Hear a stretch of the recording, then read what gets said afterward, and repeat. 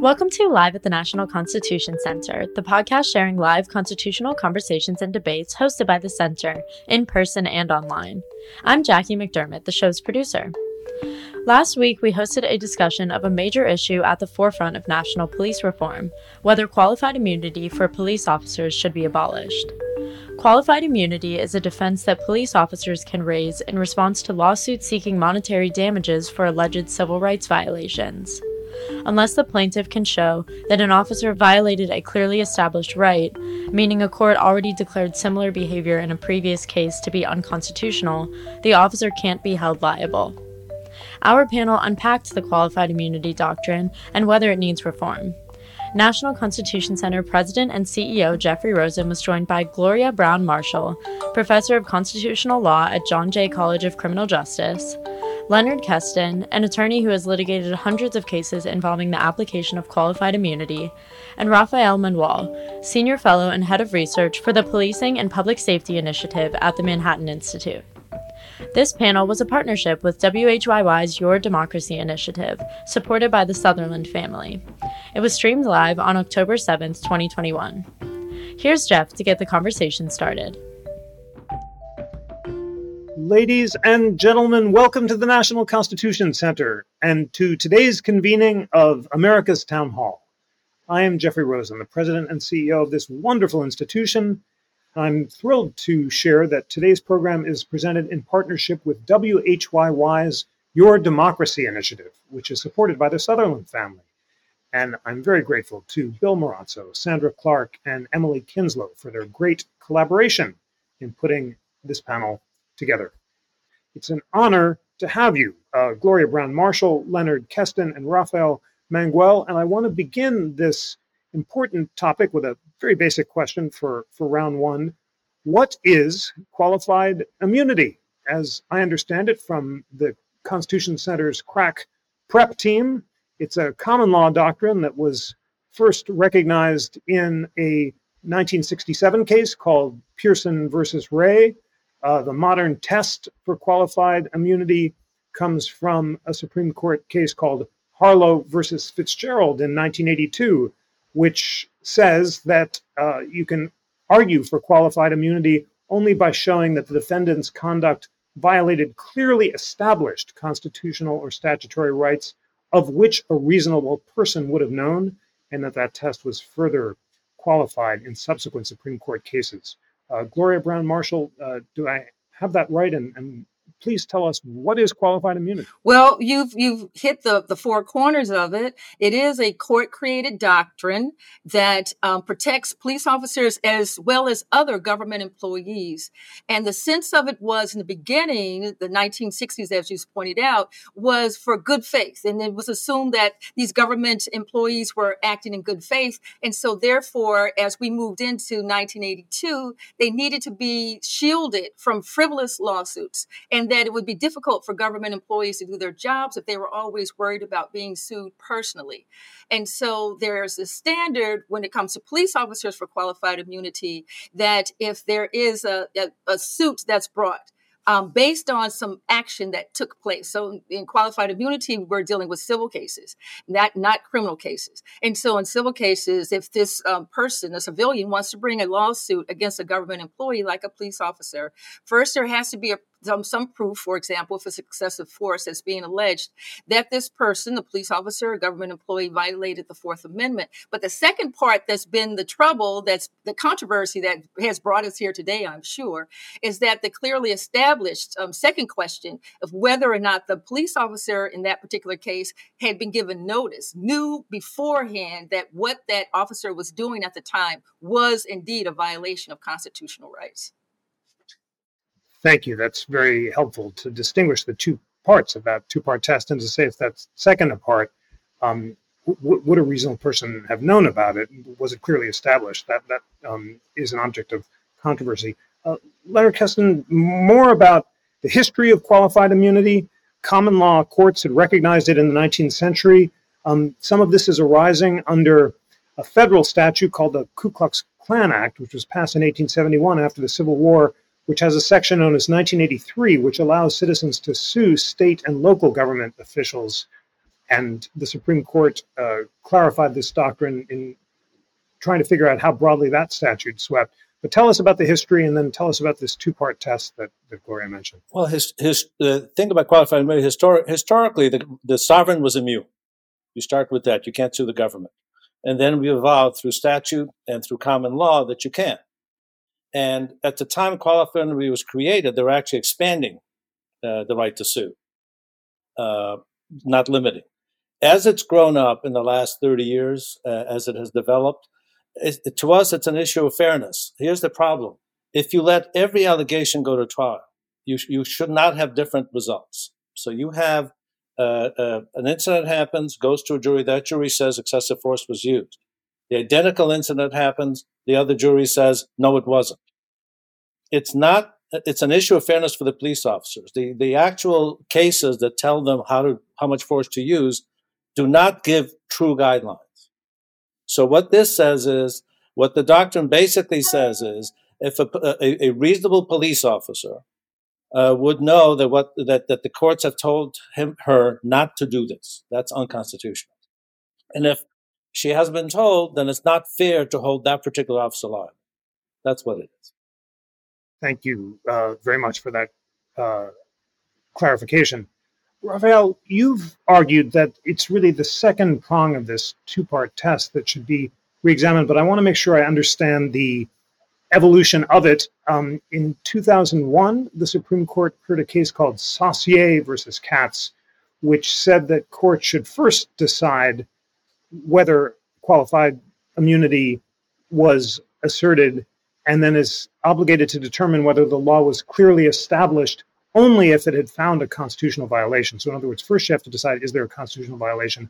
And only then do you decide whether the law was clearly established. Is that right? How important was that qualification? And why do you think that this second part of the test might be reexamined? Yeah, I mean, so the Saucier case was subsequently overturned in a case called Pearson versus Callahan, and that's where I think the rubber really hits the road on this debate, because as you pointed out, Saucier required courts to engage in both steps of the analysis, which is to say that they had to decide first whether or not there was an actual constitutional violation, and then they could go on to the second prong of the test, which was that constitutional right that was being asserted here clearly established at the time, such that the police officers could reasonably be found to have been on notice, right? Essentially, qualified immunity, I think, is best thought of as a protection against ex post facto liability, which is something our country has, a very long and rich tradition of. It's in the Fifth Amendment with respect to the criminal law. You cannot be held criminally liable for the violation of a statute that had not been passed at the time that you engaged in that conduct. This is kind of the civil law counterpart to that. What Pearson versus Callahan did, though, was because of an argument in favor of judicial economy, it allowed lower courts, to skip the first prong of the analysis and go straight to the question of whether or not the right was clearly established. Because if it wasn't, then it didn't matter whether the Constitution was actually violated, because even if it had been, there was no notice, and so the police could not be held liable. I've, as you pointed out, have taken some issue with this, and I'm sure we'll get to the heart of the question for this debate, which is whether or not qualified immunity should be abolished. But I think that if there is a middle ground reform, it's going to be with respect to this particular development in the law. What Callahan did was it allowed ambiguities to exist for much longer than they otherwise would have under the Saucier doctrine. And that's where I think a lot of issues have arisen. I hope we get a chance to talk about that. Thank you. That's so helpful and clarifying. And as you just said, before Callahan, or Pearson versus Callahan, this 2009 case, courts have to decide if an official has violated a constitutional right, even when the official is already protected by qualified immunity. After Pearson, as you just told us, courts have the discretion to avoid that constitutional determination when the official has qualified immunity. So that will be a crucial part of our debate.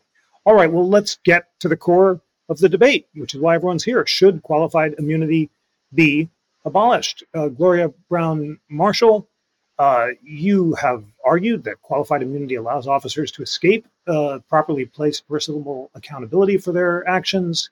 This encourages them to act with impunity, and you've written that this encourages officers to adopt an act now and ask questions later attitude when it comes to the use of force. Tell us more about why you believe that qualified immunity should be abolished. Well, I don't believe it should be completely abolished. I think it should be changed. And the reason why is I began by saying qualified immunity is what protects government officials as well as police officers, because they are government officials, from frivolous lawsuits. So when we're talking about abolishing qualified immunity, is it just for police officers, or will it be for teachers? Will it be for social workers? I work for the city of New York and the state of New York. Will it be for professors? So when we start thinking about the susceptibility to frivolous lawsuits or any lawsuits and the cost that would be incurred in trying to defend those lawsuits, I want to think about what qualified immunity means when it comes to law enforcement. And the reason why we have a major concern today is not just George Floyd, even though that was a flashpoint, the murder of George Floyd by Derek Chauvin. It was the idea that we never get into court, whether or not it's criminal litigation that needs to take place with prosecutors or civil litigation. How can we get to the point where we can reasonably say this officer should have been aware, even though it seems like based on the standards of decency, officers should be aware of these things? How can we say under law that an officer has been given reasonable notice when the officer is not brought to court to actually explain why the officer did what he or she did in that particular time? Because qualified immunity prevents the action from going forward in civil cases. And then on the other side of this, we have, and it's not just me, but many people are looking at this sense of even when judgments are paid out, and in New York, for example, $200 million around about is paid out per year in these civil judgments, the officer is not paying a price personally. Now, so the officer has not explained why this behavior was necessary, why this force was used, and the officer is not paying out of pocket one way or the other. And so what's the disconnect is that's taking place is that the officer is not seen as having to actually change the behavior. And in not changing behavior, it seems to support that the officer is shielded, as Justice Sotomayor said, that the courts have given officers almost an absolute shield to protect their behavior. And so accountability, the perception by the community, and the cost of what we're seeing in the use of qualified immunity as it stands today is one of the reasons why I think it should be greatly amended. Thank you very much for that opening intervention.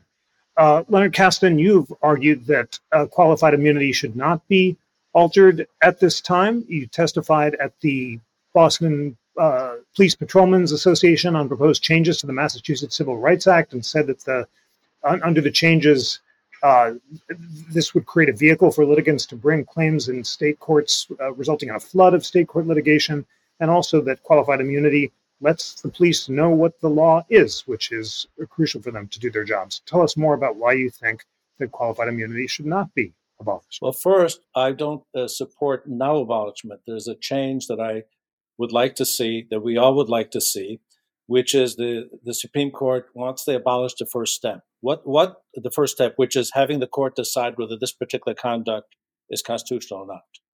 Now the courts don't have to do it, and they just say we're not going to decide it.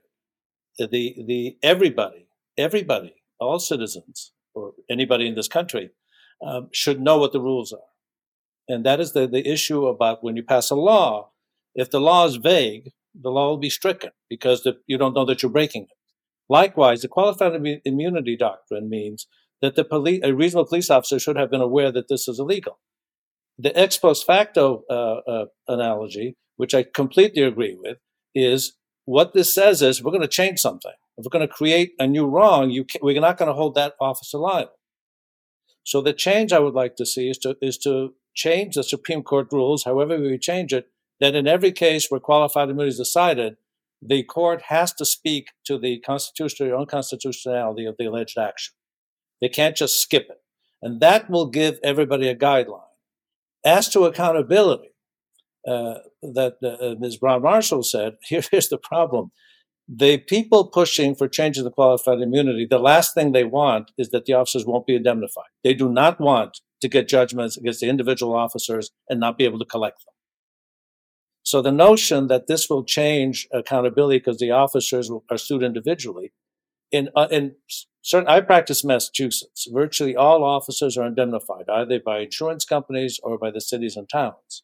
So if they're sued individually and lose, somebody else is still going to pay.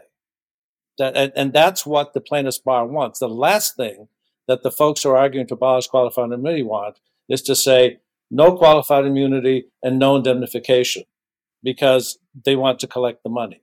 So the concept that this will change the world is not really true. Qualified immunity applies to a tiny percentage of police cases.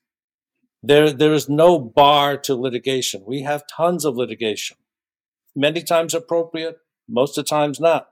There are times when somebody did something wrong, but it does not apply. It does not bar anybody from bringing a lawsuit, and it's not an impediment to lawsuits. We have the lawsuits. People have the right, and the strength of our country, as I tell every jury, is that I may represent the city of Boston, being sued by a pro se person without a home. Everybody has an equal shot, and I always say, just remember the police officers. They just want to know what the rules are, and that's what qualified immunity does.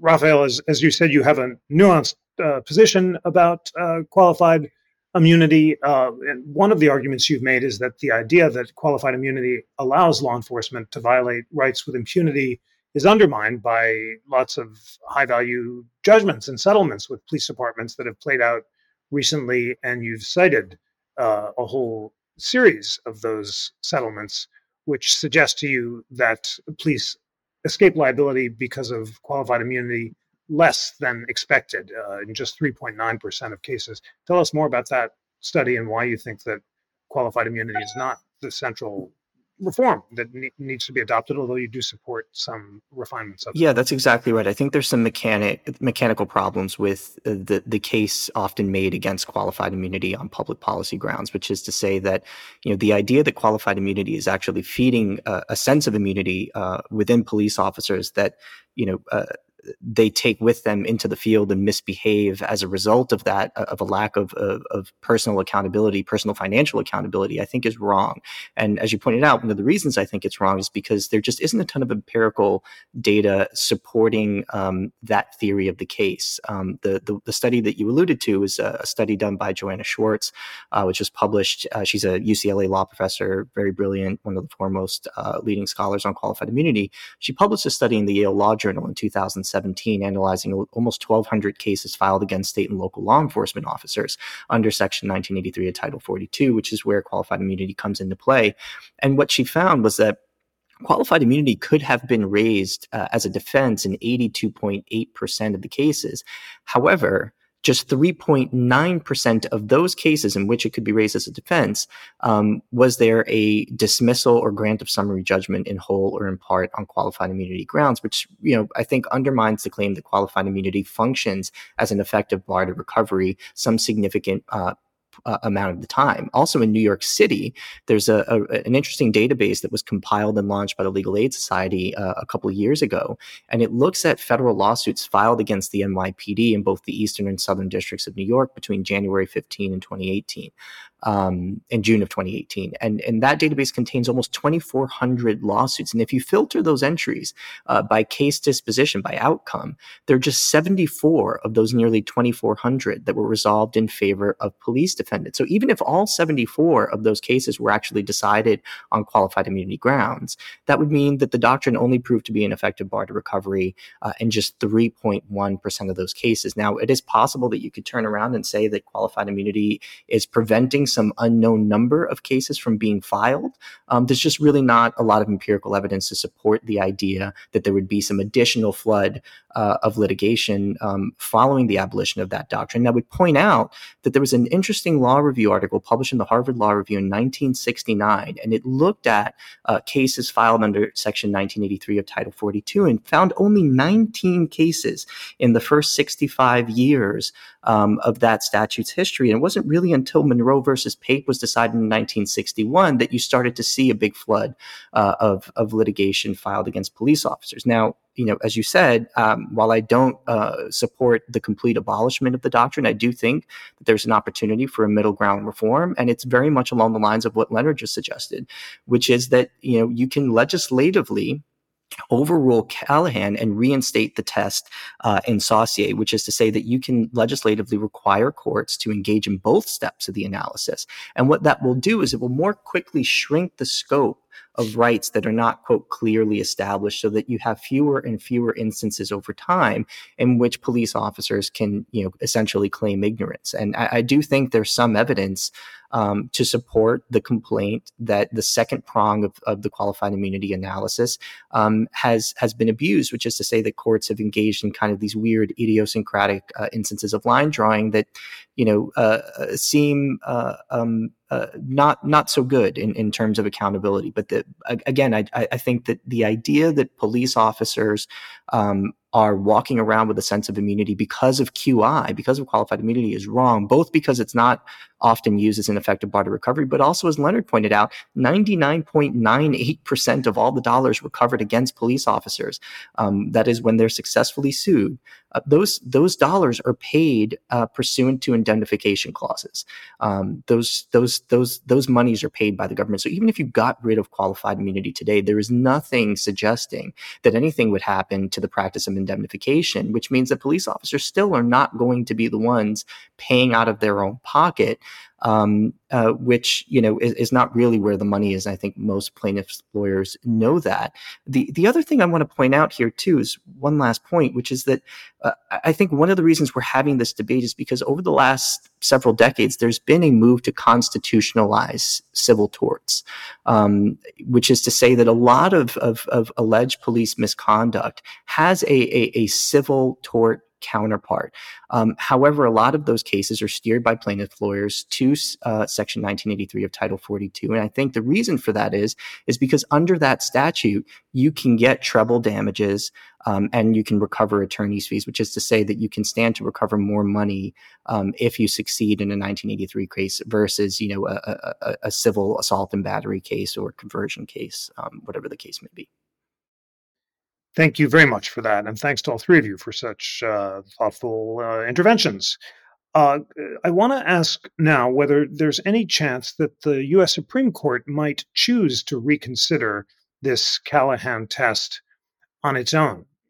Justice Thomas in 2020 argued for limiting qualified immunity, and the case was called Baxter, and he offered two critiques. First, he said that both of the tests for qualified immunity, both the now outdated good faith immunity standard and the current standard, which we've been discussing, should a reasonable officer have known that there was a clear constitutional violation. He said that lacks a foundation in the common law. And Thomas argues we should return to the approach of asking whether immunity was historically accorded to the relevant official in an analogous situation of common law. And second, Thomas said the court had improperly expanded qualified immunity to a hospital superintendent, university presidents, state executive officers, National Guard members, and it appears, would limit the scope of qualified immunity using history as an approach. Gloria Browne-Marshall, would Thomas's approach address this reform that several of you have been embracing, of requiring courts to decide whether there was a constitutional violation first before deciding whether a reasonable officer should have known about that? Or is he simply talking about narrowing the scope of officers to which qualified immunity would apply? I think that that's part of the problem that Raphael and Lenny have raised, Lenny, if I may, have raised, and that is the Supreme Court, because most of them are not in the background criminal attorneys or have practiced law, come up with philosophies and theories that may or may not be what's necessary to fix the problem. So in theory, it sounds great. But in practice, we'll see. It was Justice Sotomayor who actually practiced law and has said repeatedly that it's necessary for us to actually have a sense of how this is going to be put into practice. And so I could see Justice Thomas's theory being put into practice, but also being refined as the practice takes place. I want to, if I could, very quickly go to something that Raphael addressed, and that is, if I could use one of my own books, and I'm reading Race, Law, and American Society, and I'm going back to a January 23rd, 1943 incident. The reason why there have not been more cases brought using the Civil Rights Statute is because the case of Screws versus United States, in which people of African descent were as have been over much of this nation's history, abused by police officers with impunity. And that is why the 1871 statute was enacted in the first place, was because it was the federal officers or federal in Congress. They knew that the federal laws would be protective of these newly freed Africans, and the state courts would not, and that state prosecutors would not bring the criminal actions. And so it is in the case of Screws versus United States that we see a Black man who is brutally beaten and dies from his injuries by police officers. And then this case that's brought later goes to the Supreme Court, and the Supreme Court then wrangles with the 1983 version of the Civil Rights Act under the 1871 federal statute to say that it's still not protective of a Black person's rights. And so that sense is, after this has happened, waiting for the federal government itself, the Justice Department or others, to bring these actions has meant that instead of using 1983 until we can get later, until the Civil Rights Movement, you start thinking about the 1960s, you start thinking about more Black people who are going to law school, learning about civil rights laws, and the approach now to protecting of rights has expanded. But that 60-year period, there's a reason why there's such a small number of cases being brought. The other part of this I want to raise is we keep talking about money and whether or not the plaintiffs' counsels are going to be paid and how much the damage award is going to be. But we all know as attorneys that people want their day in court. And this becomes a primary issue. So, and this is something from an empirical standpoint that really hasn't been the focus of determinations by studies. People generally want their day in court. And the fact that they are denied that because of qualified immunity makes it appear as though, and that's why I said the appearance is that law enforcement is acting with impunity. Because when you think about this sense of what is reasonable notice, so you could have someone at 4:00 in the morning who approaches a police officer, staggering from side to side. The police officer believes this person is drunk. There is an encounter between the two. It's found out later, after the police officer uses was considered to be excessive force that's being alleged, that the civilian was diabetic. Okay, so now the question is, well, would a police officer know that a civilian was diabetic at 4:00 in the morning, in the dark? And then they say, well, he wasn't given reasonable notice because the only other case involved a person, it was 2:00 in the morning and the person was mentally ill and the police officer used reasonable force, was considered to have used reasonable force because they weren't on notice that, that the difference in facts can be so minute that means that the notice standard has not been met. And this happens time and time again. The appearance then to the community is that police officers are getting away with murder based on one slight change in the fact to say that they didn't know under those fact situations that this would be a violation of constitutional rights.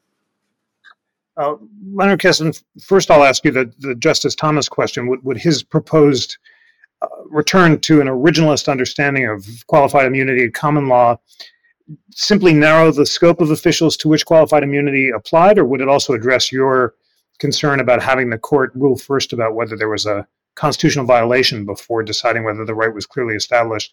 And then maybe a response to Gloria Browne-Marshall's points that the accountability requires looser standards for qualified immunity. As to Justice Thomas, I mean, if the Supreme Court does the change that I suggest, Raphael and I suggest, they can do that. I don't think there should be a huge sweeping change because then you have a whole new time of jurisprudence, which then tells the officers, tells the citizens, tells the residents of America what the rules are, new rules. The qualified immunity does not bar the courtroom to people in almost every civil rights case, almost every case. The question, if there's a fact question that's determinative, that is, I'll give you one that we had, which ended up in the First Circuit on qualified immunity. Officer says that the automobile containing the driver and the plaintiff passenger was pointed at him, drove at him, and he fired and killed the driver. The passenger said the car was not driving at him and was perpendicular to him, was not moving. He just went up and shot the driver. We had tire marks, lots of evidence that version was simply not true. But the First Circuit said, nope, that's a fact question. A jury, they're going to have to determine who's telling the truth. And so the jury determined that, in fact, the driver was driving at the officer, and the judge then, he said qualified immunity. I was frankly upset because I think I thought the officer just did what he did was legal. But the judge didn't want to. So he said, I'm not going to decide what's legal or not, it's qualified immunity. So he won. But almost all cases, it's a fact question. Somebody says the officer went up to me and punched me in the mouth for no reason, clear constitutional violation. And the officer says, no, I didn't, all this happened. That goes to a jury. The only time qualified immunity happens is if the facts, you have to accept the facts in the best light to the plaintiff. The person suing, you look at those facts and say, in their best light, have they alleged a constitutional violation? That's what you look at. And look, whether there's qualified immunity or not, it's something called summary judgment. That's what the courts look at. Those are the cases that don't go to a jury. But if an officer clearly violates, you say the officer clearly violates your civil rights, then that officer is going to a jury to decide what the truth is. Raphael, just before leaving this point, I want to make sure I understand it. As I read Justice Thomas's dissent from denial of certiorari, he would not address the proposal that you and Leonard are proposing. So my question to you is, do you see any prospect on the current Supreme Court that a majority of justices might embrace the reform that you both recommend and require courts to rule squarely on the constitutional violation before reaching the question of whether the reasonable officer should have known about it? And then tell us about the proposed legislative solutions that are on the table, ranging from the federal proposals, which would eliminate qualified immunity as a defense for law enforcement. That's the Justice in Policing Act or the Ending Qualified Immunity Act, to the Reducing Qualified Immunity Act. You can see there's a range of proposals, and then 25 states have considered some form of qualified immunity legislation since George Floyd's death. Do any of those proposals address the reform that you have endorsed or not? So to the first question, I mean, I'm certainly not an experienced court watcher, and don't have a crystal ball here, but I think it would be highly unlikely for the court to overrule itself on this point yet again after doing exactly that in Callahan so soon after Saucier. So that would be a particularly unusual development. It's not something that I would encourage people to rely on. And also, for what it's worth, I think that these kinds of what are essentially public policy changes ought to be done in the legislature anyway. And so I do think that resorting to a legislative reform approach is probably the best way to go here. I mean, with respect to the proposals that are already on the table, none of them really hit this question square. I do think it's really interesting that a lot of state and states and cities around the country have taken it upon themselves to build out workarounds for qualified immunity that would allow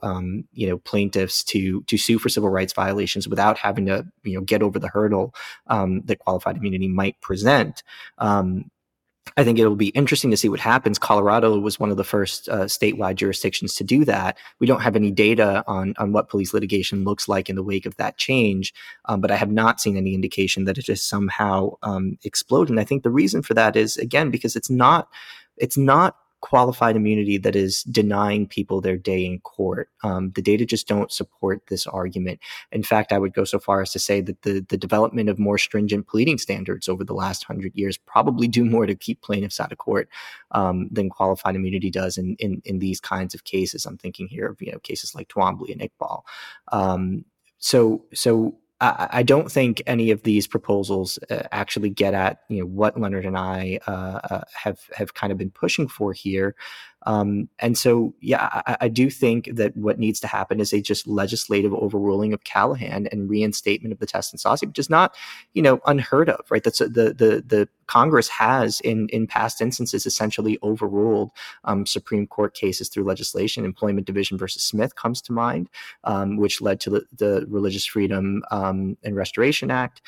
So Congress has the authority to act here. I think if it does that, it will send a clear signal, that qualified immunity is something that will die on the vine eventually, as it is starved of the kinds of instances in which, the kind of ridiculous line drawing that we see in the second part of the analysis is going to be much less likely to happen and much harder to justify as the scope of rights that haven't been clearly established shrinks over time. And that's where I really think the focus needs to be.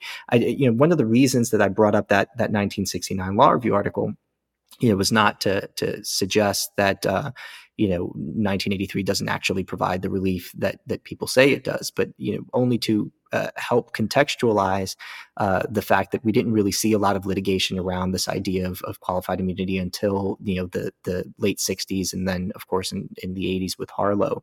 But I do think it's important to have something in place that police officers can avail themselves of, and not just police officers, but all state actors can avail themselves of when there is a true shift in the law that was not really foreseeable. One of the cases that comes to mind here is Miranda. I don't think any police officer in 1962 would have thought that the Constitution's Fifth Amendment required them to lay out this particular incantation of rights to people that they were arresting. It wasn't until that case came down that you would violate the Constitution as a police officer for failing to read someone his or her Miranda rights, and to hold a police officer liable for failing to do that prior to that decision coming down, I think would have been a little hard to swallow. And I do think Leonard makes a good point here, which is that if in fact what you want to do is get rid of qualified immunity in order to increase the likelihood that a police officer will have to pay out of pocket in order to ensure accountability, you'd also have to get at the indemnification thing. But even if you got at both of those things and you got rid of widespread indemnification practices, you got rid of qualified immunity, I think what we'd see there is a real problem in the sense that, I think it would be very, very hard for individuals to justify pursuing a career in law enforcement at that point. And, at a point in our country where we're seeing crime move in the wrong direction, I don't think that that's a very good thing. Gloria Browne-Marshall, I'd love your thoughts on the legislative proposals that are on the table, both state and federal. First, whether you agree with Raphael that Congress should require the court first to consider whether there was a constitutional violation and overturn Callahan. And then do you support any of the federal proposals, from the Ending Qualified Immunity Act to the Reforming Qualified Immunity Act? And then picking up on the state responses, Wesley Scogan asks, how is qualified immunity being legislated by the states? Colorado, in the wake of George Floyd's death, now allows officers to be sued under a new civil action for deprivation of rights. New Mexico has eliminated qualified immunity as a legal defense to state claims. Are there any of those state models that you find appealing? Well, I think, as I said before, a lot of this, when you go from theory to practice, we'll see how it actually goes forward. And I don't completely disagree with Leonard or Raphael about changing the standard and how qualified immunity will be used. The sense of it is that the civil courts and the Civil Rights Act is the secondary source of accountability that most people are forced into because the criminal justice system has failed many people when it comes to excessive force cases and in civilian deaths, but at the hands of law enforcement. And so I think that there is within, for example, the George Floyd Justice and Policing Act, the focus on qualified immunity. But what it lacks is the need for criminal litigation, that officers need to be brought to court and have to, through a criminal case, explain why they behaved, why they thought their life was in danger, why force was needed at that particular time, and why that level of force. And because there's not a criminal consequence for many people, they're trying to squeeze into civil court that the sense that justice has to take place. Their loved one has been injured or killed, and they do not believe that police officers are being held accountable for it. And that's the elephant in the room. That's not taking place, the accountability in criminal court. And so the sense that they're going to, and having these civil judgments that come out of the jurisdiction's tax base becomes this issue of debate that we're having right now. I think the fact that we have 18,000 police jurisdictions, national legislation is going to have to be the type of answer to the problem when it comes to qualified immunity, as well as prosecutorial discretion. This sense that people have to have some sense that law enforcement is not acting with impunity, and that there is some idea that police officers can be held accountable. At this point, that sense of accountability is strained at the very least, and at most we hear defund the police. I don't think the police officers should all be defunded. And yes, even when crime was decreasing, the budgets for police departments continue to rise. And yes, there's been an uptick during the pandemic in crime, but then this sense, the trigger is from 1871 was the racial disparity in criminal justice and the racial disparity in policing. And I'm going to raise this one last point that we have not talked about, and that is the fact that law enforcement, for the most part in this country's history, has not had national reform at all. And so because it has not faced national reform that takes into account the race-based nature of criminal justice in this country, we are doing piecemeal what needs to be done in a national, through national legislation. And so even if you have a progressive prosecutor here, you have Colorado, Connecticut, New Mexico, New York changing the way that it is using qualified immunity when it comes to police officers. There's still the sense that the race-based nature of policing has not been addressed.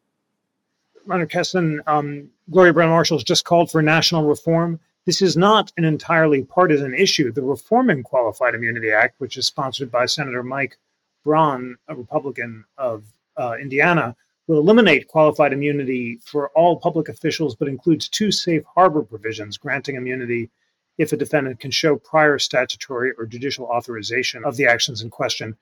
Is there any chance in this extraordinarily polarized environment that a national qualified immunity reform could pass on a bipartisan basis? And if not, let's dig in on the state level. Tell us what's going on in Massachusetts. You testified against the elimination of qualified immunity, but my team tells me that Massachusetts has decided that if a newly established right deems that an officer is not fit for duty and poses a danger to the public, then the officer's certification is revoked and they're stripped of immunity in civil cases. Is that right? And do you think that's a good idea? How's that working in Massachusetts? Nothing's working yet because they have to build up the infrastructure. But yes, the Police Reform Act was passed, and one of the central tenets is that they basically created a statewide internal affairs. It's called the Post Commission. I forget what it stands for. But each officer in Massachusetts has to be certified. But we have an extensive training requirement for police officers in Massachusetts statutorily. So they go through academy, they go through refreshers. So that's not an issue, we don't think, in Massachusetts. But they'll be officially certified. All complaints against police officers will be sent to this commission, as opposed to being investigated internally. I mean, they can be also and will be investigated internally, but there'll be a statewide database. And if the commission decides that the officer did something wrong, really bad, then she can be decertified. And if the commission decertifies the officer, that officer cannot be a police officer anymore. So it's basically an oversight on local internal affairs, is the way I see it. How it plays out, I mean, this is, you pass legislation and you should always think, how is this going to play out? Because we have collective bargaining issues where, officers are entitled to, a lot of public officials are entitled to arbitration of these things. They can't just be kicked out. So how the interplay will work, but that part, I was not testifying against that part of it. I don't see that as a major issue as long as it works fairly. Police officers, I always talk about this. When I used to be in corrections, I was a counselor, but I also had duties of enforcement. And when there was trouble at the facility I worked in, I had to go. If there's trouble on your street, you call 911 and you lock the door. And you don't have to deal with it. And these men and women we send out there, and it's an especially dangerous environment now with the proliferation of weapons. And the officer can be shot at any time by anybody. And we send them out there, and they do have to make these split-second decisions. And 99.99% of them are trying to do the right thing. So yes, there needs to be oversight, but you have to recognize what they have to deal with. And Gloria, qualified immunity, racism is a major issue in this country. There's no question, it always has been. But qualified immunity, it does not address that. So we shouldn't combine them and say that somehow if you eliminate qualified immunity, that will combat racism. It will not. But what you are doing, what has been happening, is we're losing a lot of good people in law enforcement because they feel they're under attack. And when people suggest that, if you do something that somebody later, a jury determines you shouldn't have done, you're going to lose your house. People are not going to stay in this profession. Because if they do something egregious, of course. If they do something criminal, of course. We have a very progressive district attorney here who's about to become a progressive U.S. attorney. And she has taken that on. And, there aren't that many. The criminal actions you get, again, we've seen in our state are for overtime abuse. But in terms of criminal actions for excessive force, it's very rare when the conduct rises to that. Certainly in Massachusetts. I can only speak to Massachusetts, this is where I practice. And I've handled, I would say, thousands of these cases. And, you don't see it. Thank you for that. And thank you for answering Ed Grossman's question. Will qualified immunity reform impact individuals' willingness to serve as police officers, including officers of color?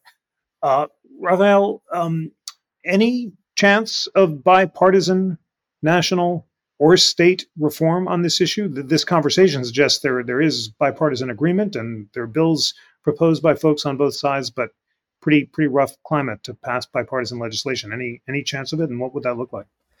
Yeah, again, with the qualification that I'm not very good at predicting political outcomes, I don't think it's very likely that you're going to see a bipartisan bill come out of Congress. I think at this point, with the midterms fast approaching, this is going to remain a live issue there. And one of the reasons for that is probably because there's a lot less pressure on them to act, in part because states have been so active on this front. We've seen so many states and cities around the country engage in all kinds of police reform. The New York Times reported a couple of months ago that since the murder of George Floyd, 40 states had passed more than 130 different police reforms just in the year that followed that. And so I think there's going to continue to be quite a lot of movement at the state level, not just on police reform generally, but on qualified immunity. But I just want to point out that there seems to have been kind of a shifting of the goalposts here, because again, what brought us to this debate were controversial police uses of force, and qualified immunity was tied to that, insofar as it was claimed that the existence of that doctrine instills in police officers a sense of immunity that drives their misbehavior in the field. Now it's the case has kind of shifted to, well, qualified immunity's existence here drives a public perception that police aren't being held accountable, and that's important too. Even if the empirical reality undermines that case. And I just, again, I want to be very clear. I don't think that there is a strong case to be made that qualified immunity is actually steering a significant amount of police litigation out of court. It's also not clear to me how the scope of police liability will change in the aggregate should qualified immunity be abolished. And I think, advocates of abolition, ought to bear the burden of making that empirical case out. Because if all that's driving this is perception, we also have to take into account the perception on the other side. And this is something that Leonard just got at. Police officers in this country, for a while now, really kind of post-Ferguson, have been reporting in larger numbers that they do not feel like they will get a fair shake should they make an honest mistake while out in the field. And that has resulted in a lot of jurisdictions in the police pulling back from proactive enforcement activity that we know from empirical research results in fewer crimes. There's a really fantastic study done by Roland Fryer and Tanaya Devi at Harvard that looked at the impact of pattern and practice investigations launched in the wake of viral police incidents, which is to say viral uses of force. And what they found was that when those investigations are launched in the wake of those viral incidents, police officers engage with the public at significantly lower rates, and that seems to correspond to really sharp increases in serious crime. And so if perception is what's driving the push for reform, then we also have to take into account perception on the part of the one institution that is actually tasked with keeping us safe. And that's going to matter quite a lot. This has been a wonderfully illuminating and really rich debate, and it's time for closing thoughts. We always end on time at America's Town Hall. So I'm just going to ask each of you in one or two sentences, if you had to identify a single reform, either of qualified immunity or of policing more generally, that you are that you think is most urgent to see adopted, what would it be? And Gloria Browne-Marshall, I'll begin with you. What would your single reform be? I would take the focus back to the criminal side and say prosecutorial discretion. The reason why Lenny could say, well, I just don't see that many cases is because prosecutors have the discretion as to whether or not they're going to bring a case against a police officer. And so we're seeing cases in which people have lost their lives at the hands of police officers, and yet prosecutors have failed to prosecute, or they've prosecuted poorly. Even the case of Derek Chauvin, the only reason why I have contended that case ended with a verdict is because they used outside people, outside of Minneapolis, outside of Minnesota, and they did things that normally they would not have done in a policing case. I think that prosecutors are not prosecuting the way they should, and if that results in the changes we're talking about results in a decrease in police officers joining the force, I talk to people many times who are going to join policing academies, and I know they're good people and they want to help the communities. I don't know what the culture of policing does to them, but I know something is happening within the culture of police. This is something that is race-based, that's been in part of this country for well over 150 years. And our police departments began as slave catchers, as militia that put down Native American uprisings. They then mingled with the Bobbies and part of Boston and New York, created the police departments we see formally. But we don't talk about the other part of policing, which was the racist roots in which police officers grew. And so, or policing grew. And so I think we need to address the race-based nature of policing, and that has to be something that's national. The last is perception by police officers. We say, well, they're going to feel that they're not being respected. There's a celebrity of policing that's going on right now, in which we've taken police officers to a higher level than any other government workers. And so we have to remember they are being paid by our tax dollars. They are government workers. And yes, some of them do very dangerous work, but the majority are people who are working to do government type of bureaucratic jobs. And when an officer does something that is something that's an honest mistake, a person dies. And so as we hold medical personnel responsible, we hold others responsible. We need to hold police officers responsible without feeling guilty about holding them responsible for not just perception of protecting us, but also the sense that they're protecting us without this shield of immunity that means that they are not going to be subject to the same type of criminal prosecution or a civil liability that others face. Thank you very much for that. Leonard Keston, with apologies for the fact that we just have 2 minutes left. So just in a few sentences, if you had to identify a single reform of the police, what would it be? I think I've addressed, I think I've said repeatedly what the reform of qualified immunity was a topic about. But in my minute, I do want to say that once you start calling every police officer in America a slave catcher. I didn't say that. That kind of rhetoric. I didn't say that. They arose out of slave catchers and they did this and they're racist. They are human beings with families. I did not say who have the most dangerous job in this country. No, it's not the most dangerous job. And we need to recognize that and appreciate that and not lump these good men and women in with, torturers or slave catchers. And, it's that kind of rhetoric that demoralizes them. And I've invited people, you think they're just, that it's a job that they're mostly sitting around doing nothing, then they're not the ones that you're worried about. So I invite everybody, go work a 3 to 11 shift in some of these tough areas. Go do that. And it doesn't matter where you are. Keep in mind, you could have a routine traffic stop of a guy who looks like me in a suit, and you approach the window and they shoot you. It happens all the time, and they live with this, and we should all know this. Thank you so much for that, Rafael. The last word is to you in 1 or 2 sentences. Your single reform of the police to leave our NCC audience with. If there was one thing, it would be to hire more of them and hire quality officers. I think that's what our country needs most right now. Crime is moving in the wrong direction. That crime is affecting the most vulnerable communities in America. In New York City, about 5% of street segments see about half of all violent crime. It's not people that look like us and live like us. It's people who have quite enough on their plate and they need to be protected. And police are the best position to do that. Right now, that institution has shrunk in size. It needs to be fortified. And so it may not be popular, but that would be the one lever I would pull right now.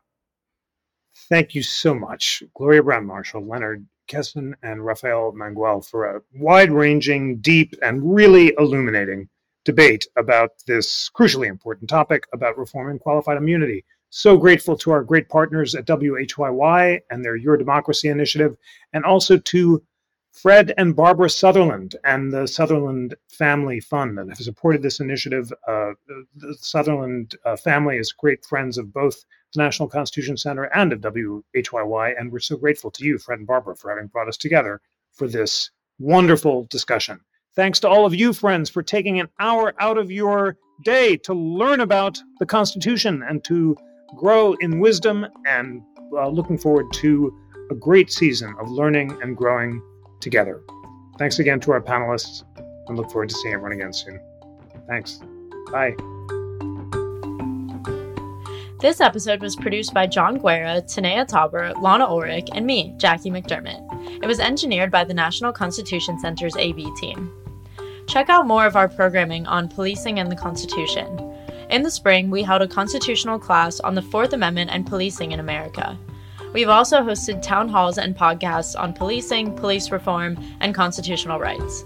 We'll link to those programs in our show notes. We also have many other interesting programs coming up this fall. Check out the full lineup and register to join us virtually at constitutioncenter.org/debate. As always, we'll publish those programs on the podcast, so stay tuned here as well. Please rate, review, and subscribe to Live at the National Constitution Center on Apple Podcasts or follow us on Spotify, and join us back here next week. On behalf of the National Constitution Center, I'm Jackie McDermott.